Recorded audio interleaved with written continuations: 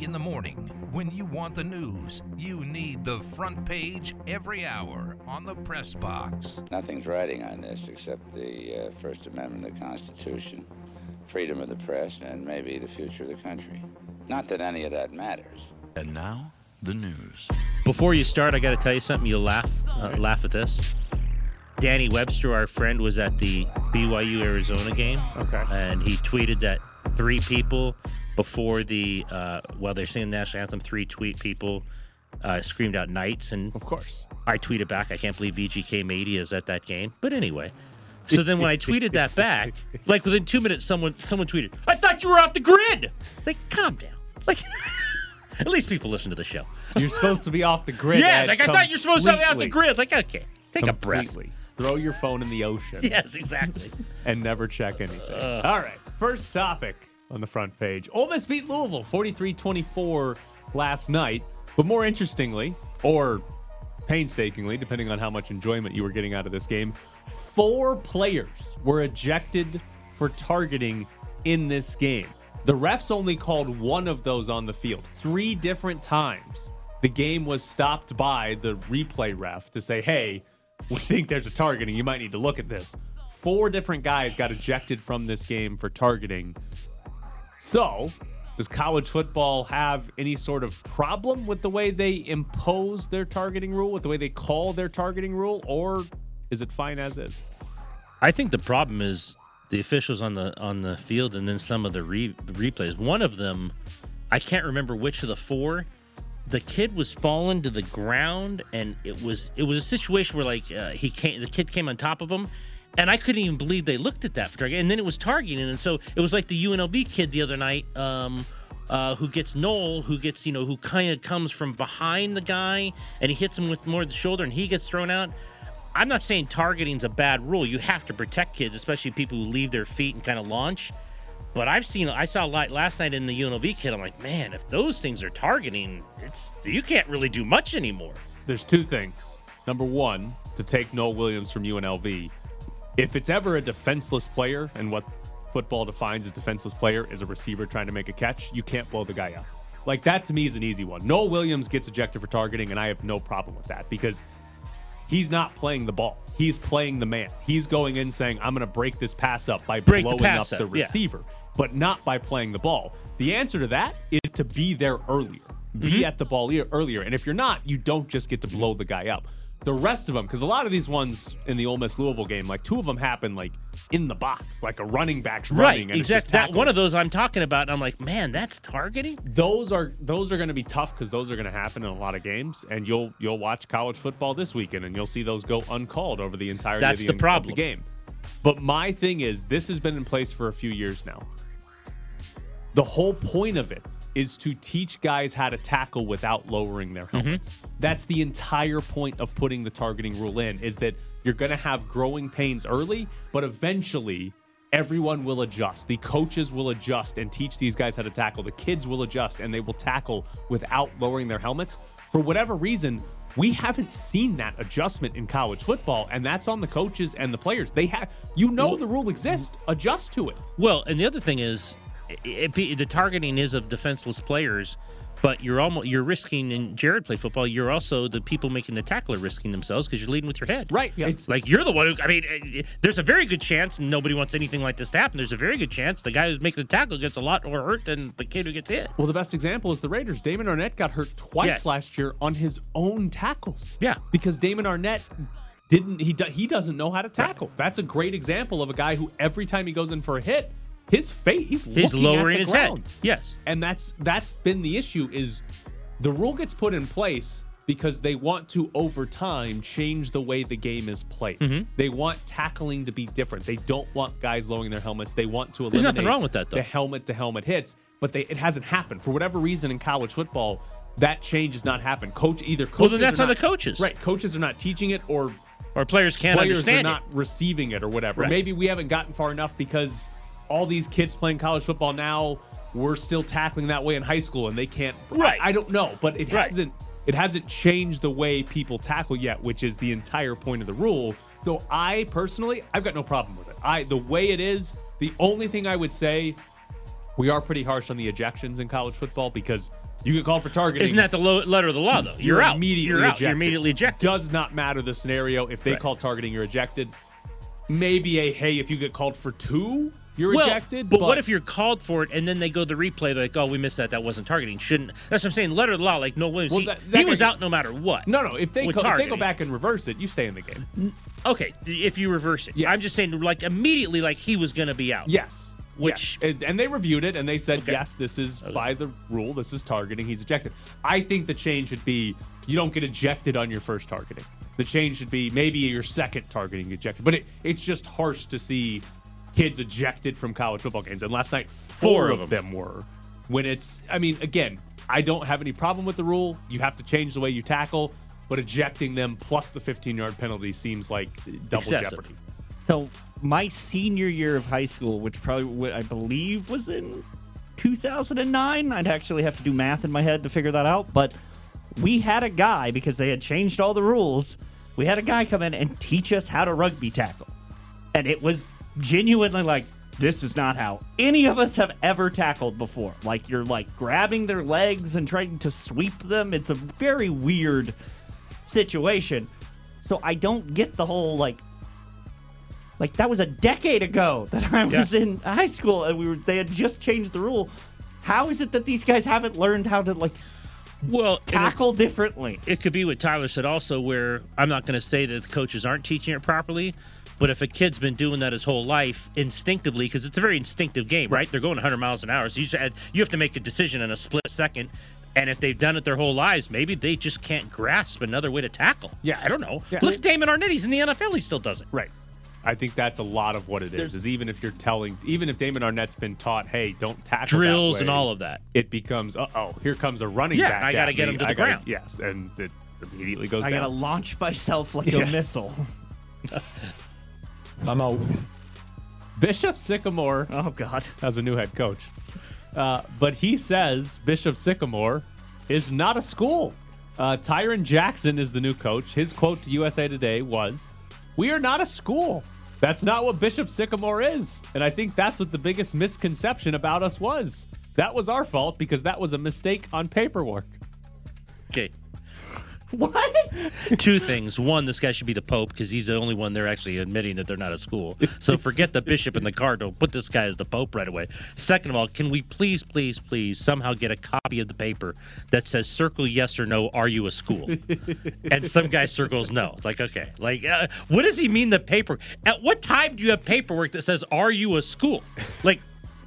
No, hey, I mean, what? That's what a misconception. Yes, exactly. What is he talking about? It's we not in the paper. Play other high school. What was this paperwork? What did it say?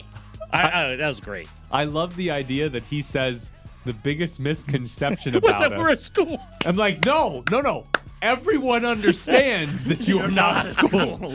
We all got that. You live out quickly. of a P.O. box. Yes. We know you're not a school. We know that. You guys thought you were a school. That was Nobody else did. You got this backwards. Hey, I love Tyron Jackson. He at least admits it. He has no problem saying, we're not a school. I just coach on a football team. Are they playing any games? Did they play this weekend? No, but I heard 2 teams, don't know who they are, I have no clue. Read or heard some of the 2 teams have not canceled. Everyone else has canceled. Come on, Liberty. Come on, Nevada. They have enough to worry about this week. Get them back on the schedule. Apparently, Nevada's high school athletic association is just like, hey, they checked the box and said we're not a school. The NIAA is like, we cannot play anyone who checked no. That's crafty wording right there. I give you credit. Tyrod Taylor will start for the Texans, which means it's official. Deshaun Watson is not going to be the starter, but the Texans' plan, have him on the roster and not play him. They still would like to trade him. Very hard to trade a guy with 20-plus sexual assault allegations against him. Tyrod Taylor, this is a weird situation. Obviously, you have to have him on the 53 because the practice squad, someone could sign him off it. I don't know if anyone would, but I mean, you're obviously putting him out there to where you get nothing for him. I don't want anyone to get hurt, but it would be fascinating if Tyrod Taylor went down and Deshaun Watson, who really hasn't done anything except maybe some drills in camp, was all of a sudden back as the quarterback. And here's the thing. I don't know the roster of the Texans well enough. Did they carry 3? Their second quarterback right now is Davis Mills. Okay, so if He Tyrod was goes looking pretty down, good in camp. Tyrod goes down, the coach, who we're pretty sure has no idea what he's doing, is looking to the sideline and saying, Davis, warm up? And you have a top 5 quarterback in the NFL, and he's sitting there like, Coach, can I warm up? No, you're number 3. What a crazy situation that's going on at that place. What do you think? The Las Vegas Aces lost to the Chicago Sky 92-84 on Sunday. Now, if we look at the big picture for the Aces, there are 4 games left in the season. They lead both Minnesota and Seattle by a game and a half for the 2 seed. The 1 and 2 seeds go straight to the semis. So the difference between the 2 and the 3 seed is massive. And the Aces host Minnesota on Wednesday. So a win would put them up 2.5 with 3 games left in the season. Not clinch, but basically clinch over Minnesota. A loss, though, would pull Minnesota within half a game with 3 to play. The big game. It is. What's happened to Seattle, by the way? I haven't really kept close attention. Yeah, I mean, they're fine. Connecticcut on top. Solid. UConn on top. Arizona's on top. Connecticut hasn't lost in like a month. Wow, Gino on top again. Doesn't really even matter what team it is. It's the women's basketball and it's Connecticut. They're on top. They haven't lost in a month. Hell, the Aces can't beat Connecticut either. No, they struggle I think against are Gino. they 0-3 against Connecticut? Yeah, they struggle this year? against Gino. They're brutal. Well, that so, Page girl in Connecticut's really good. wrong team, but Well, she'll be it was pretty much the right team. She'll be the number 1 pick whenever she comes out. So Next question.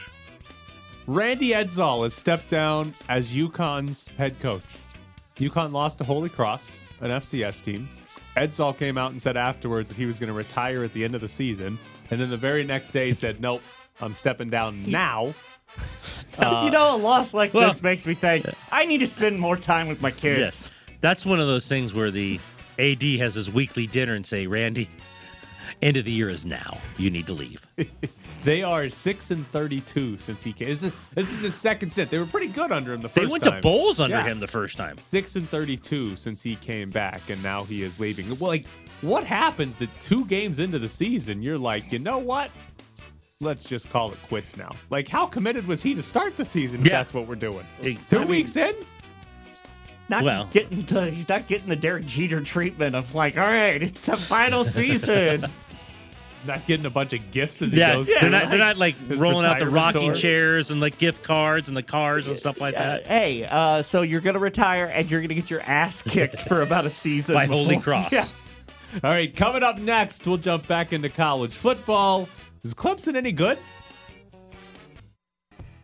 I'm in favor of execution. Maybe our entire team needs to be executed after tonight. We're back to the press box with Grady and Bischoff. So you don't believe that Brian Kelly was referencing the John McKay quote when somebody asked John McKay, like in the 70s, No. what do you think of your team's execution? And John McKay responded, I'm in favor of it. No chance. It was immediately after an emotional, high-strung game where they win with a game-winning field goal, back and forth all night, blew a lead. He's a nut job to begin with. He's completely high-stressed, out of his mind to start with. So I think he got in his mind the word execution, and then it went right to the next thought. It did. There's no chance I believe he was thinking during the game, that kind of game where he barely wins in overtime, that he's thinking, if we win this, I can say this. No chance. I gotta get some shtick together. Yeah, no chance. I gotta have my jokes ready. I mean, just in case we win. Right. He didn't think they executed well enough, so he said, I believe in execution, and right then the next thought into his head is, let's kill everybody. There's no way he said in his mind. Now, that time John McKay said that'd be a pretty good thing to say. Zero chance at that. I'm a real connoisseur of post-game press conferences from the 70s. I mean, this guy, I watched the game. The kid comes in, and what an incredibly emotional story about the kid with the leg injury who came in Florida State. I mean, unbelievable that kid's playing football, so good for him. But they come back. Notre Dame doesn't play really that well defensively in the second half, so I could see him being mad. And he's, like I said, he's off the rails anyway. But my God, if you listen to that, they lost 42-0. Right, You won the game, right? Like, everything that came out of his mouth is, I liked our grip, but I liked it, but it's like, my dude, I mean, you won the game. I mean, off the charts with that guy. Can I also point out that Brian Kelly should not make any sort of like errant death jokes based on his personal history with keeping students safe? Yeah. I didn't even think of that. That's a great point. Here is the Brian Kelly explanation, his clarification. Yeah. It's an old John McKay quote. I was kidding. It was tongue-in-cheek. It wasn't funny. I was talking and making a joke about it. It was taken serious. Are you people crazy? And then he said, it's a John McKay quote he used after a game. I was stealing one of his old quotes and being funny because nobody likes to be funny anymore. If you want to take me to town on that, please do. It's a you guys problem that you don't think I'm funny. I'll take you to town on it because, one, there's no way a Notre Dame coach is quoting an SC guy. That's a bad move. Two, here's the thing. It could absolutely have been in his mind tongue-in-cheek. He doesn't want to kill his team. But I refuse to believe it was because he remembered what John McKay said. He could have joked around, let's execute them all because they played poorly. But then afterwards, someone said, well, you know how you can cover that up? John McKay once said this. You're like, hey, that's a good one. I'll go with that one. So I think it was tongue-in-cheek, and I have absolutely no belief that he knew John McKay had said that. Here's what I'm curious, and I hope somebody who covers Notre Dame has done this. How many post-game interviews, the ones right after the game with TV, how many post-game interviews has Brian Kelly ever made a joke in? Ever. Never. Because I'm sure he's talked about execution before, like we didn't execute. Not like executing a scene, but I could see we didn't execute from him. But Brian Kelly wants us to believe that he was making a joke in this post-game interview. And I would like somebody to do this that covers Notre Dame. I would be willing to bet less than once. If at all.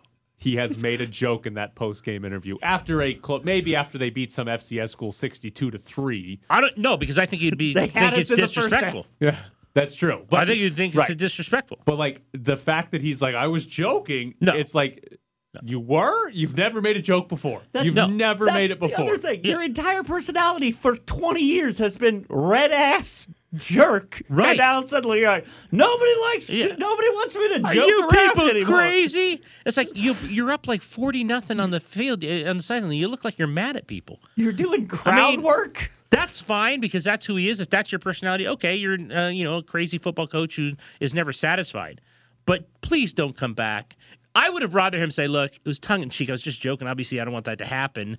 We still might not believe he ever tells jokes. But to take it to the next level of I was quoting John McKay, no one believes that. Nobody. I actually don't have much of an issue with him saying... Well, again, because you know it's tongue-in-cheek, because you know it's not serious. What I think is worse is him trying to clarify it by being like, it's a joke. Why are you guys taking me so serious? What's wrong with you guys? You out of your mind? I think I have more of a problem with that than him saying we should execute our entire team. They did. I don't think she did, but the quarterback, the kid transferred from Wisconsin who played well, first thing she says is, well, Coach Kelly says there's some things to clean up. Guy's probably thinking, I threw for 4 touchdowns. He's probably thinking, what? Did he say that? But I don't think she told him the line. I didn't watch the whole interview that he also believes you should be dead. Like, I don't think she told him that. Okay, I have one complaint about college football. I cannot figure out why so many college football coaches play for field goals. I cannot get this. I cannot grasp this. We see every single week college kickers blow it and blow it on like 30-yard field goals. This isn't like, they're trying them from 52. They blow it on 30-yard field goals. We saw it with UNLV on Thursday. Eastern Washington. We saw it. Had a chance to win the game. Yeah.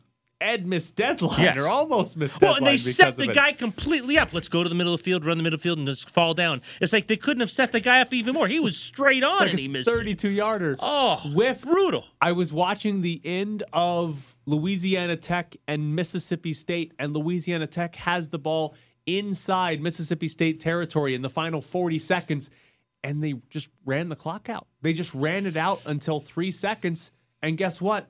The field goal wasn't any good. They're like, we got a 40-plus yarder. Yeah. In the NFL, I can understand, okay, you're playing for a field goal because the kickers are the 30-something best kickers in the world at this, right? You got Justin Tucker or something. The guy's missed one field goal inside of 50 in the last decade. Right. I got it. In college football, these kids suck. kickers are notoriously unreliable in college football, but coaches keep deciding, you know what?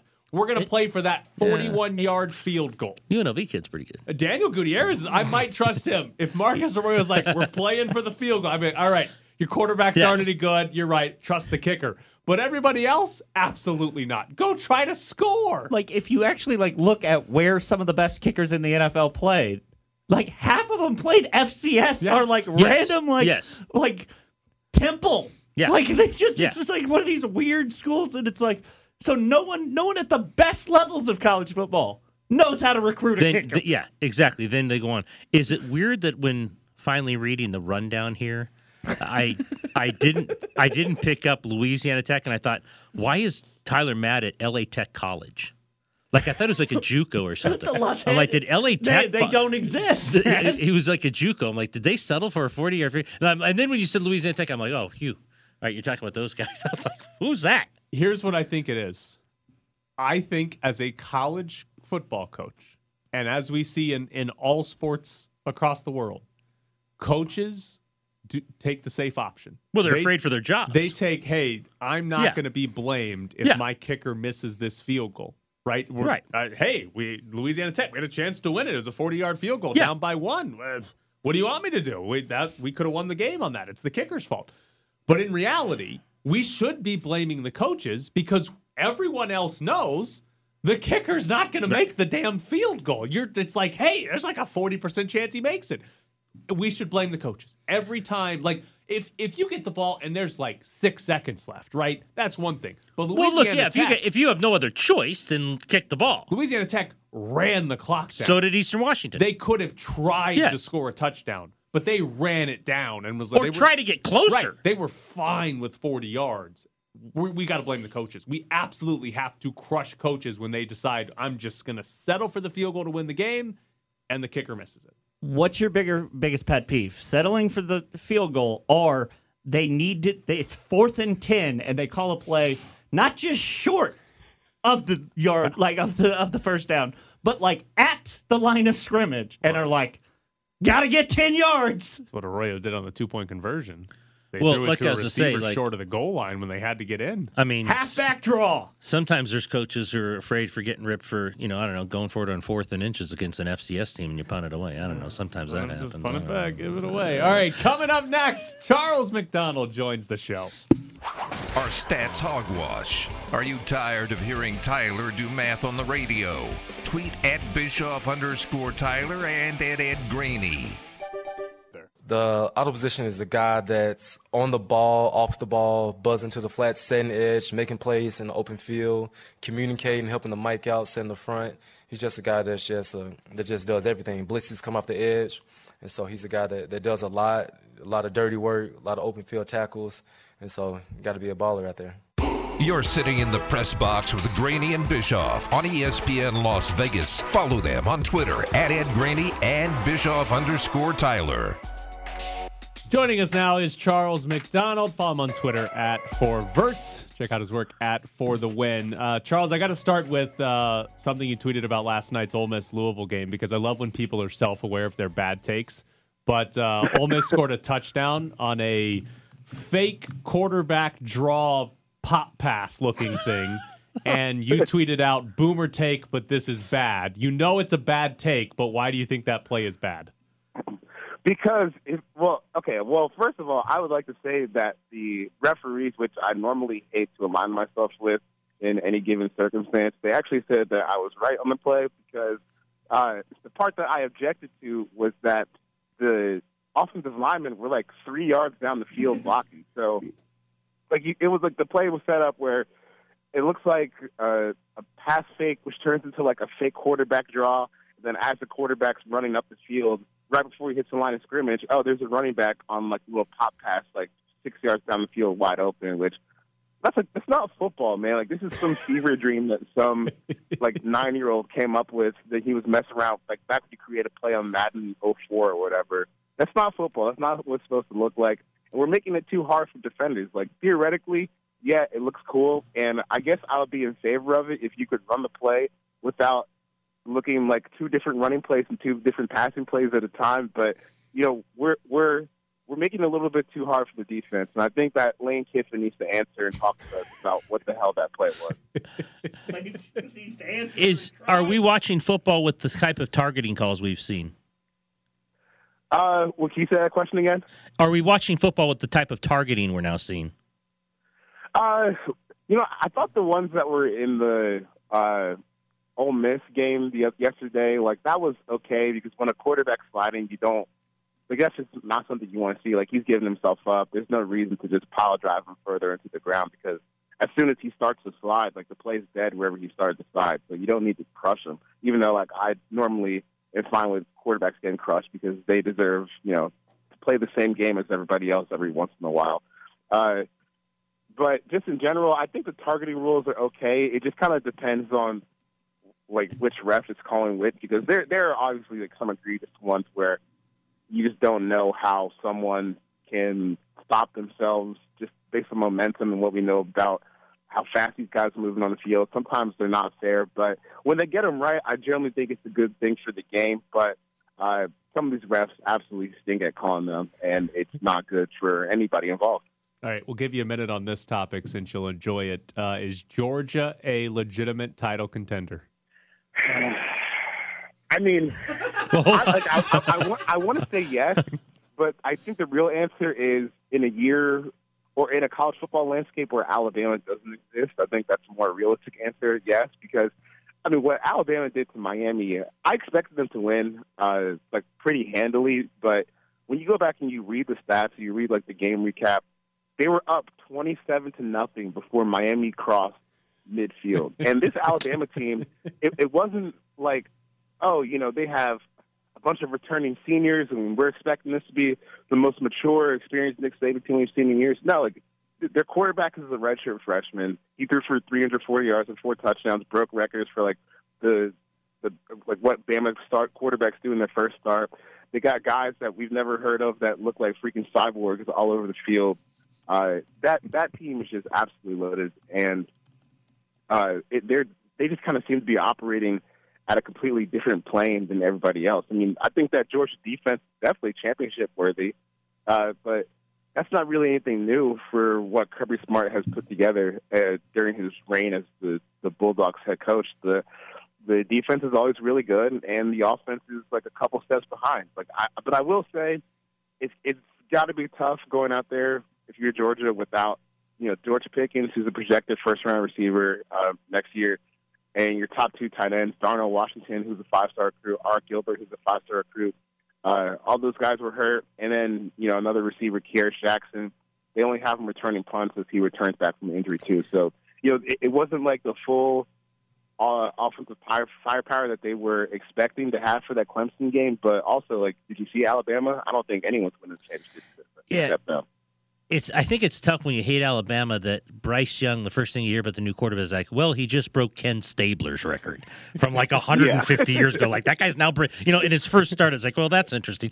Is that the worst part about hating Alabama? Like, Mac Jones goes, and oh, by the way, this other guy, who's only 6 foot comes in, he might be better than like anybody.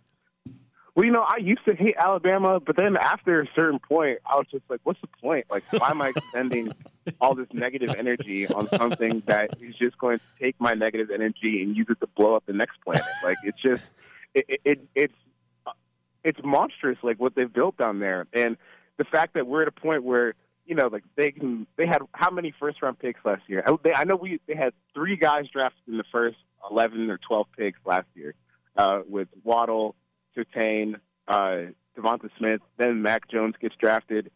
I mean, and they're just replacing these guys like they're not, certified like NFL pros. I don't really understand how they do it, because one thing that is interesting to me about Alabama is, like, they're not always pulling in the number 1 recruiting class in the league, like, or in college football. Sometimes it's Ohio State or Georgia or Clemson or one of those other schools that have kind of ceased to make the rest of college football feel like it matters. They're just getting these guys ready for game day in the pros better than everybody else, and it's just like I don't know how much I can hate on that. Like, the preparation that they're doing is just unbelievable, and I think that maybe maybe instead of having like conference mergers, we need to have school mergers. So like Ohio State and Georgia, they can put their best team on the field as a combination, and then maybe that team might be good enough to beat Alabama. Charles McDonald with us at 4Verts on Twitter. Was I supposed to know that TJ Watt was holding in? I didn't know either until I saw my buddy Greg Rosenthal tweet, and I was like, huh? TJ Watt hasn't practiced in a month, and he might not play this week? Why has nobody been reporting on this? Because, like when Jamal Adams had his thing, there were Seahawks reporters explaining, like, this is kind of how you get around the holdout rules, because now they have with the new CBA, they have the rules where if a player wants a new contract and they hold out, they get fined $50,000 per day, which obviously is just an astronomical number. Even if you're a rich guy, like that's a lot of money to have coming out your pocket per day. So, that's why we saw Jamal Adams show up, Dwayne Brown showed up, Xavier Howard showed up, and they're getting their deals done. But for the fact that there was no real reporting about this, kind of blows my mind, and I'm not sure if this is a thing where Pittsburgh media is kind of afraid to come after the Steelers, because that does happen in some markets where the team is like really powerful and has a long history of success. Sometimes reporters can be a little gun shy when it comes to reporting things that they're doing wrong with their players. But we don't even know if it's gotten that far, because I don't know what TJ Watt wants, because I didn't even know that he was holding out or holding in until yesterday. So I think it's kind of bizarre that you're talking about one of the top defenses in the league, potentially, TJ Watt was a defensive player of the year candidate last year, and potentially not having him week one as this contract situation goes over. That's a major, major story that has somehow completely, Alex Schefter hasn't reported, Rappaport hasn't reported on it. It's kind of bizarre. Well, it's easier here. The team hasn't been in the playoffs 17 of 18 years, so to report the facts around here, we tend to be able to do that. I did want to ask you about the team around here. We heard KJ Wright coming in as you came on the show. The Raiders have added linebackers. They weren't very good last year, whether it's Perriman or KJ Wright. They're trying to do something here to get better defensively. How much of a difference can he make at 32 years old, no matter how good he's been? Honestly, I think that this is a good signing, and I'm kind of surprised that it took KJ this long to find a spot. Maybe he's doing a veteran thing where, like, man, I'm not going to training camp. I don't need that. Right. So I'm just going to take my time and sign right before week one. But I think that this is a good move for the Raiders. And last year, KJ to me still showed that he's still one of the better linebackers in the league. It's like, he's become one of those guys where physically you lose a step, mentally you gain another. So he's putting himself in the right position still. Obviously, him and Bobby Wagner were a great linebacker duo for a long time, but he's got experience running this system. He's a guy that I think could play Mike or Will for you, and it's the kind of a big addition for the Raiders' defense. Like how much it ends up mattering as a whole, like with the rest of the guys factored in, we'll see how that goes. But just by itself, I don't really think that the age should be scaring you off of KJ Wright, because he's still like one of the sharpest linebackers in the league, and he's one of those guys where, even if you lose a couple steps physically, you're still a couple steps ahead of everybody else. So I'm a big fan of that signing, and I think that when you have a veteran leadership on a defense that has been very good and someone who can help you get lined up and be in the right spots all the time, that's going to be a big confidence boost for the rest of the Raiders defenders. Did you anger Cincinnati Bengal fans on Twitter? Yeah, I didn't know there were so many, honestly. Okay, first I got to say, dude, my buddy Joe Goodberry, I think he's a great Twitter follow, great guy, but dude, what 30 points per game and 10 wins? I just don't know when that became what we were thinking about the Bengals this year. And then when I saw, a bunch of people agreeing with him, I was just confused because, Vegas has them as like a 6.5 point win total this year, which to me, seems about right. And I'd still be tempted to take the under on that, just because I just feel like we haven't really seen anything that would give you confidence that this team is going to be turning it around, at least this year. Joe Burrow's coming back, but he threw one pass the entire preseason, and it was a screen pass to Jamar Chase, which he dropped. And it's not like we've heard that Joe Burrow has been tearing up camp. In fact, we've kind of heard the opposite. And their defense is not superstar talented or anything. They lost Joseph Ossai for the season. The cornerback room is just, all right. I guess if you're optimistic, you hope that Jamar Chase dropping 80% of his passes in the preseason was fake. Jesse Bates becomes like Earl Thomas-esque, and then the rest of the guys step up, and you have a pretty solid squad. But until we see more, I just kind of think it's crazy that you could be high on a team like that. They were really bad last year for a reason. Zach Taylor, he hasn't really shown any life as NFL head coach.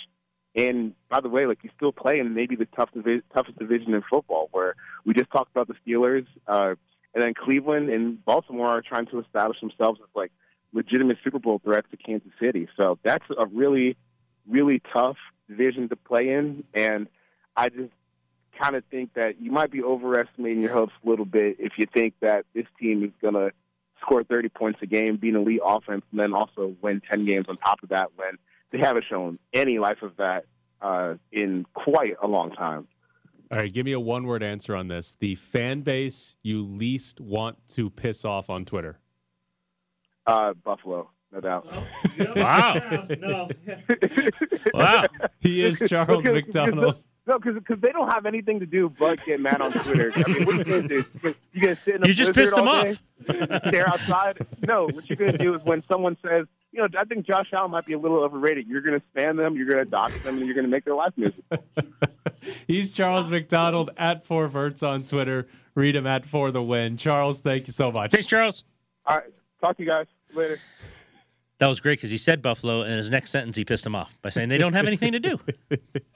All right, coming up next, our Sharp is still winning. He's got a chance. He's got a chance to win a mystery jersey. But first, we have a 4-pack of tickets to go see UNLV at their next home game against Iowa State. That's Saturday, September 18th. 702-364-1100 is the phone number. We got a 4-pack of tickets to UNLV, Iowa State. 702-364-1100 is the phone number. We'll take caller number 9 at 702-364-1100. Do you want to schedule a parent-teacher conference after hearing Graney's grades? Call the Press Box voicemail and let us know. 702-720-4678 and let us know who deserves a higher grade. Rattler, quick throw out. Mario caught it. Has a tackle or has a blocker. Hazelwood makes a man miss. Wow. Reaches for the pylon. Touchdown! Wow! Super Mario! It's the Press Box with Graney and Bischoff on ESPN Las Vegas, 1100 AM and 100.9 FM.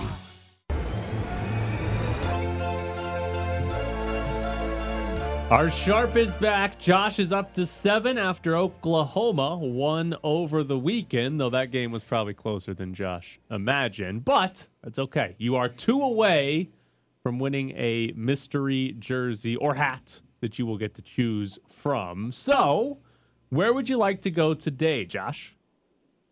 Little tougher schedule today, but let's go back to tennis and go with Medvedev. All right, back on Medvedev. He helped you out, a few days ago. So we got you with Medvedev again. If he wins, you'll be going for a jersey tomorrow. So good luck, Josh. Hopefully we're talking to you again tomorrow. Good luck, Josh. All right.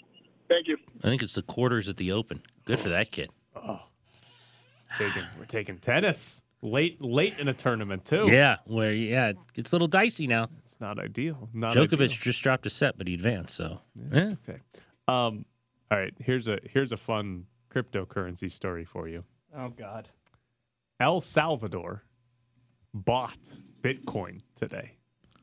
Like the country bought the Bitcoin. country bought it. The country bought it. And now it's officially legal tender in El Salvador. Okay.